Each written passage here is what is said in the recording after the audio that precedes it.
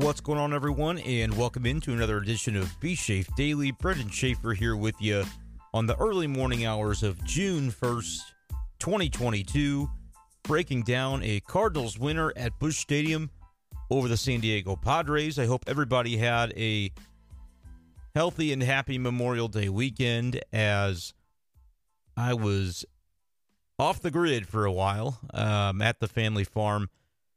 So no Be Shafe Daily over the last few days, but the Cardinals have been busy. Been busy getting some wins, trying to make some headway in the National League standings. And since Friday, things have been going pretty well. They lost that first game of the series against the Brewers. Couldn't get much done against Eric Lauer. But then were able to go grab two of the final three against Milwaukee. They lose the Miles Michaelis start, a very uncharacteristic outing by him in that he gave up a bunch of runs.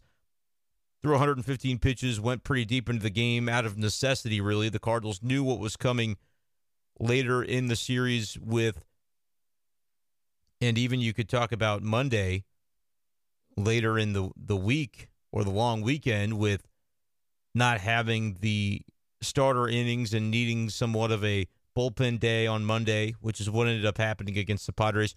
But the Cardinals took 2 out of the 4 against Milwaukee, losing the first one, but took 2 of the final 3.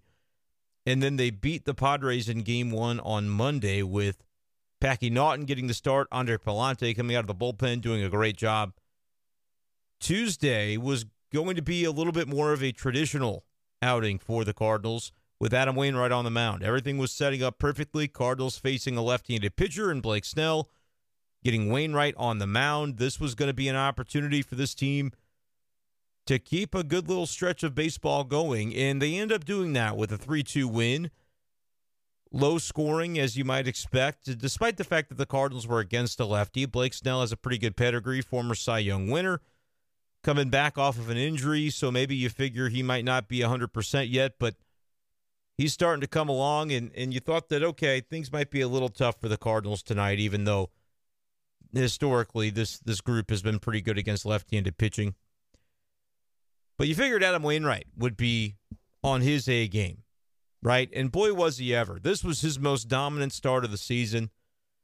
I don't know that you could say it's his best start, because he did have a 1-hit over 7 innings outing against the Royals earlier in the year, but only 2 strikeouts in that game. Tonight, Wainwright had 10.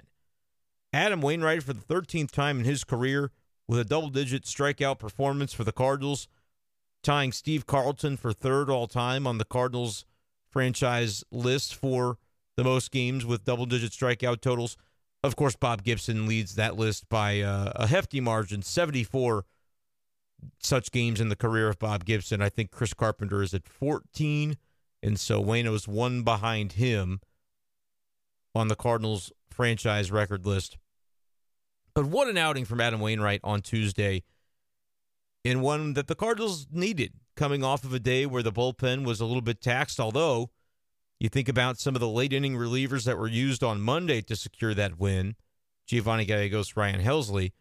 Both of those guys also saw action on Tuesday, as Cardinals manager Oli Marmol went for the kill. He was going for this game. This was one they wanted to get, and they were able to do so. But to do it, they needed Ryan Helsley for the first back-to-back of the season.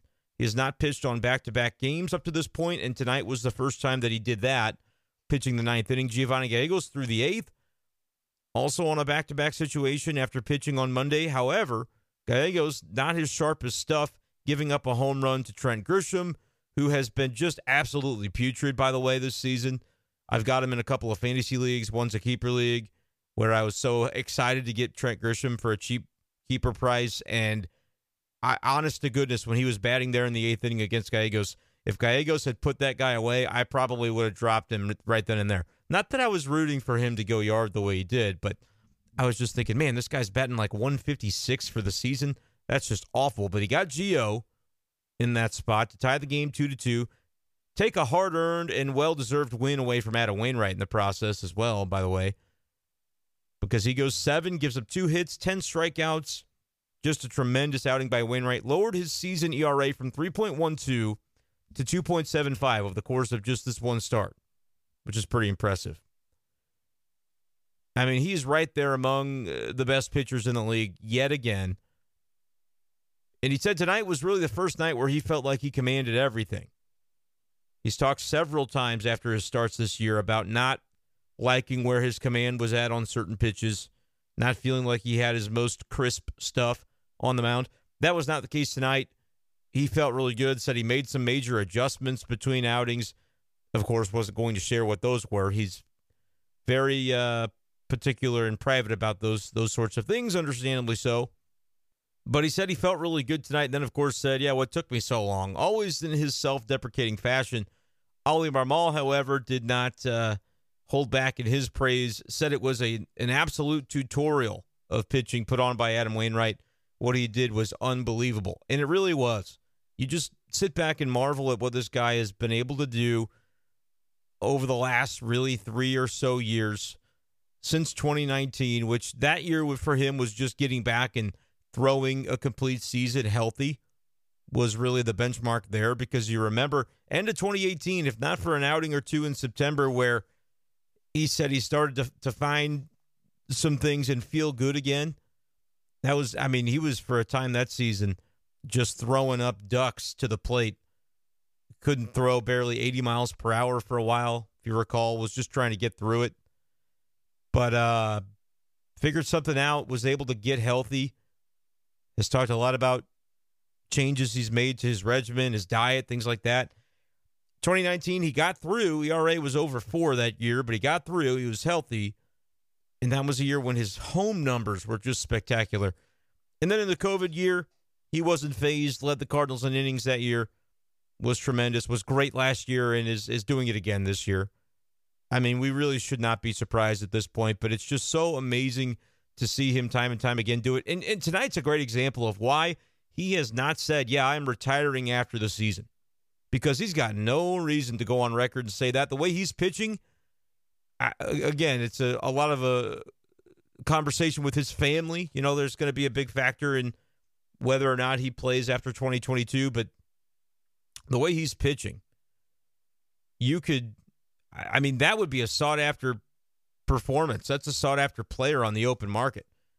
Cardinals would be foolish ever to let him get to that point again, but there's no reason the way he's performing right now, there's no reason he couldn't get even a bigger contract than what the Cardinals have given him over the last couple of years, which to me, last year in particular, the fact that it was pretty much incentive-oriented in 2021, and he still went out and did it.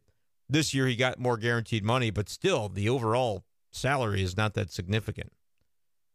I'm just saying, with what he's doing, there's no questioning it anymore. This guy is going to be able to pitch for as long as he wants, and the Cardinals should welcome that with open arms, because tonight he was a big reason they won the game. Some other reasons they won the game. Mentioned Albert Pujols. How about this? First walk-off for the Cardinals since 2011. Now, it wasn't a home run, and it wasn't even a hit, but a sacrifice fly or line drive, so to speak. Hit it deep enough to left field to score Tommy Edman from third base. How did Tommy get to third base? Well, he stole it, because that's what he does. He and Harrison Bader this year. And the Cardinals as a team, really, you've seen Goldschmidt do it. They've put runners in motion with other guys. Arenado's not a guy who should be stealing bases. They did it with him tonight. He got thrown out at second base. But they're very strategic a lot of times in when they do it. When Arenado got thrown out trying to steal, it was after the Cardinals had already scored 2 runs in the inning, and he was on first base with 2 outs. And so you figure that's a chance to try to get into scoring position. And with the emphasis they've put on the run game this year, they like the odds. Oli Marmol said of the Edman steal in the 10th, we're just playing the percentages there. And we know that Alfaro, their catcher, has a good arm, but we believe Edman is better at what he does and is going to be able to get there. Now, the throw, actually, I thought beat Edman to third base, but what's interesting is Manny Machado had been ejected for arguing balls and strikes, and so you had a different third baseman over there than Machado, who's right up there with Goldschmidt in terms of league leaders and MVP candidates so far this season. Goldschmidt, by the way, is out of his mind. Extended the hitting streak to 22 games, had an RBI double to do that, reached base via walk 2 other times. Ends the month of May with an average of more than 400. If he's not the player of the month, I don't know what's wrong with the process there. Mookie Betts did hit more homers than Goldschmidt for the month of May, but Goldie got him in RBIs and in every other category, average, slug, on base, OPS. Just a ridiculous month by Paul Goldschmidt to basically take him from also ran mediocre territory to he should be the leader in the clubhouse in terms of the MVP rates at this point in the season. Just a remarkable run that he's on. 22-game hit streak. He's said he doesn't care about the streak, doesn't care about the on-base streak, which is even longer than that. I think it's like 36 games maybe, 33, something like that for the on-base streak. He doesn't care. He said he doesn't pay attention to either of them, which turned into a fun little game on Twitter over the weekend when that video was posted. But I'll tell you what, Goldschmidt was a factor in the win. Albert Pujols obviously a factor. Tommy Edman, the ability to run in the spot like he did.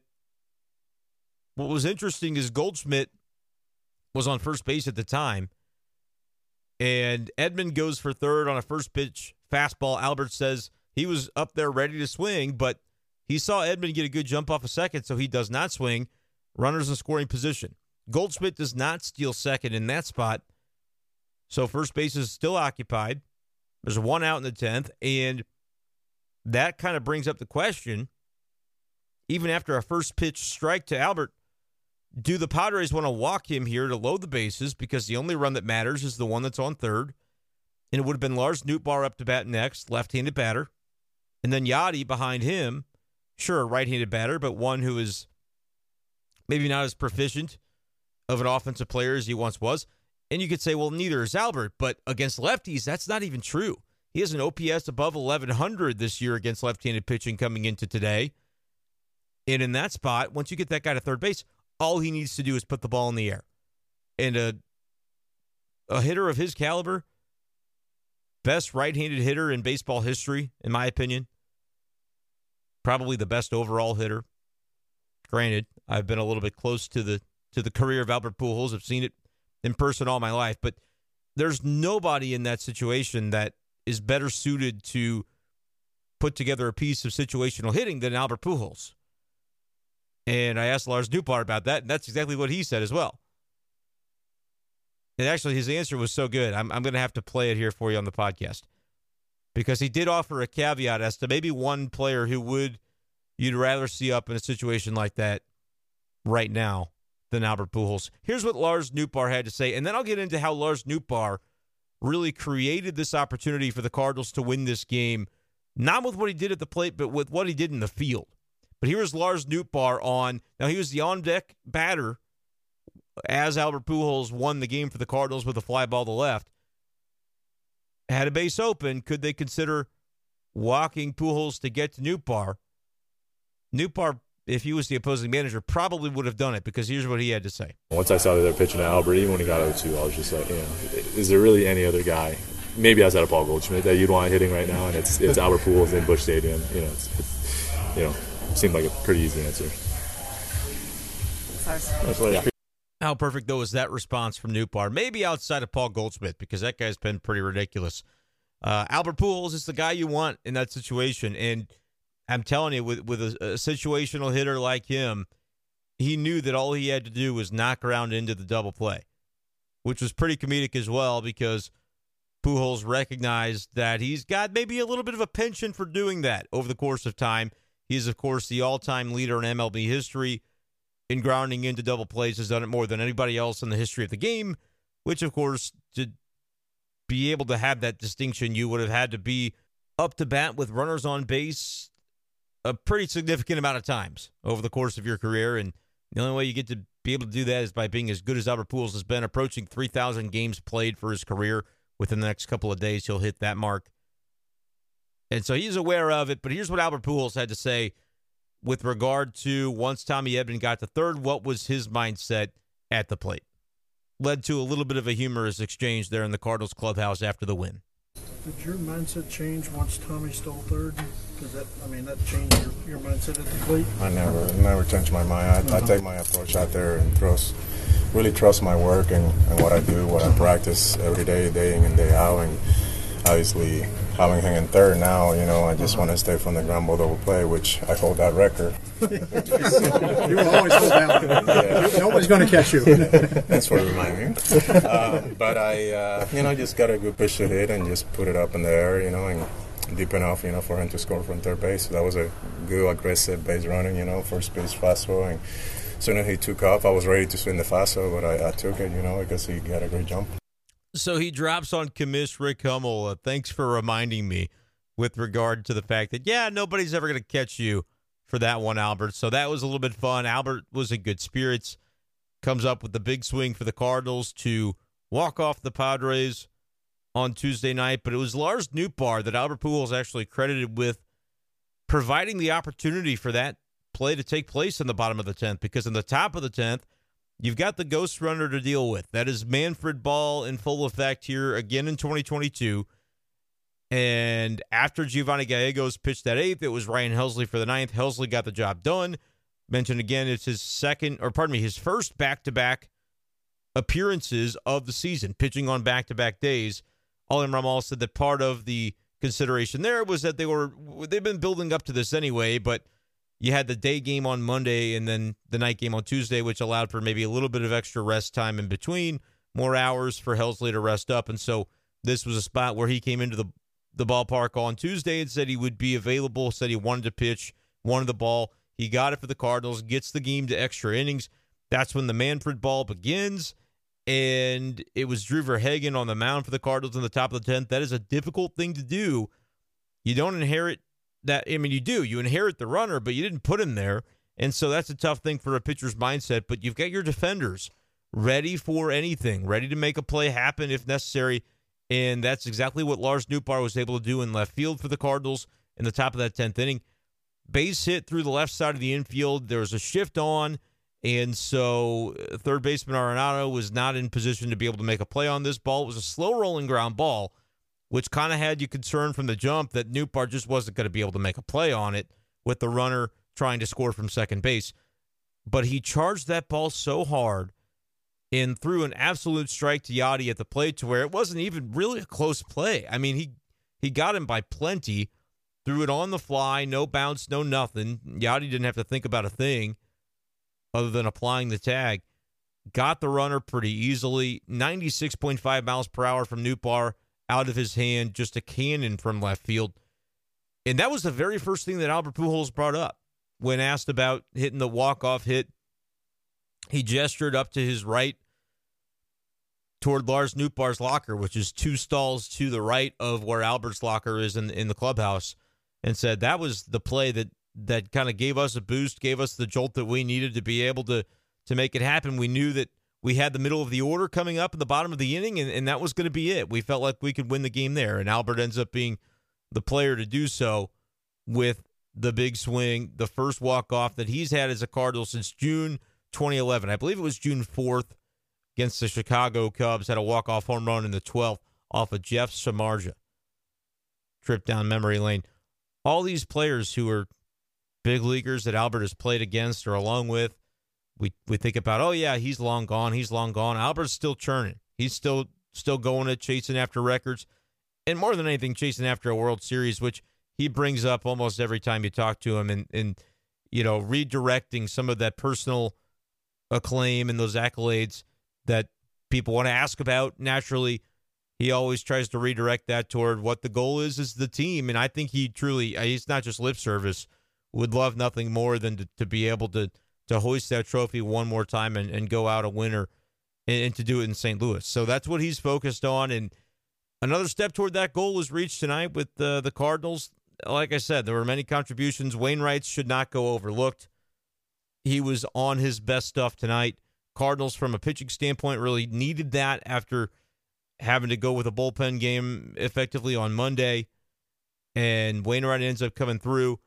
Gallegos, you could be a little concerned about the trend of his season, has effectively lost the closer role to Ryan Helsley, who's just been really good. But Gio has not been missing as many bats, has given up some hard contact, and does that again to a guy tonight who's hitting 160 on the year, even after the homer. So not necessarily what you want to see there, but that was really the only downside to the evening.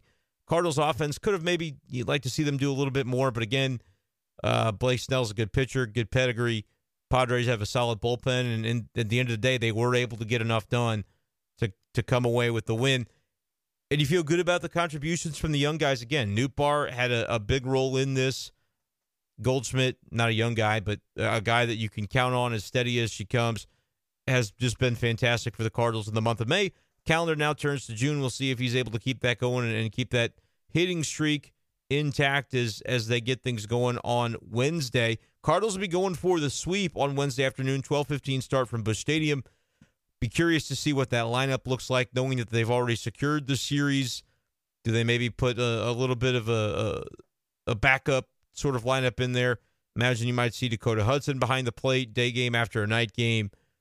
Or did I say Dakota Hudson? Andrew Kisner behind the plate. I was looking at Dakota Hudson as the probable starter for tomorrow. Hudson will take on Yu Darvish. You may have Kisner behind the plate. Sosa got the start at shortstop today, so Edman probably will be back there. We'll see if they get Gorman back in the lineup.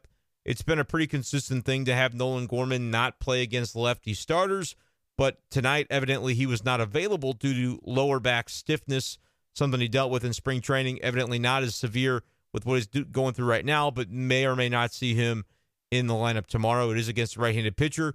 Given the weekend that Nolan Gorman had, we really didn't talk about that much, or I should say at all, but he had 2 games where he went perfect. 3 for 3 one game and 4 for 4 the other, 7 for his last 10. Hopefully his back ends up not being anything serious because he was just starting to find his groove, and Cardinals would love to get him back into the lineup maybe as early as tomorrow, but I kind of doubt it. I don't think they're going to rush him back in there. Hope I'm wrong, though. Would like to see what he can do swinging the bat again from the left side tomorrow at Busch Stadium. But that's going to do it for this edition of Be Safe Daily. Appreciate you guys, as always, for listening. Make sure to subscribe to the show. If you don't subscribe already, I don't know what you're waiting for, but would love to have you on board Spotify, Apple Podcasts, or Google Podcasts. Shoot me a follow on all the social media apps at BShafer12. That includes TikTok, folks. I haven't made a TikTok video recently, but I do have it on Twitter as well at BShafer12. Send me a direct message or a tweet. Let me know what you think about the episodes. Let me know what you'd like to hear more of when it comes to Be Safe Daily as we cover the Cardinals all season long. So stay tuned. More episodes to come this week. Appreciate you guys as always, and we'll talk to you next time on Be Safe Daily. Peace.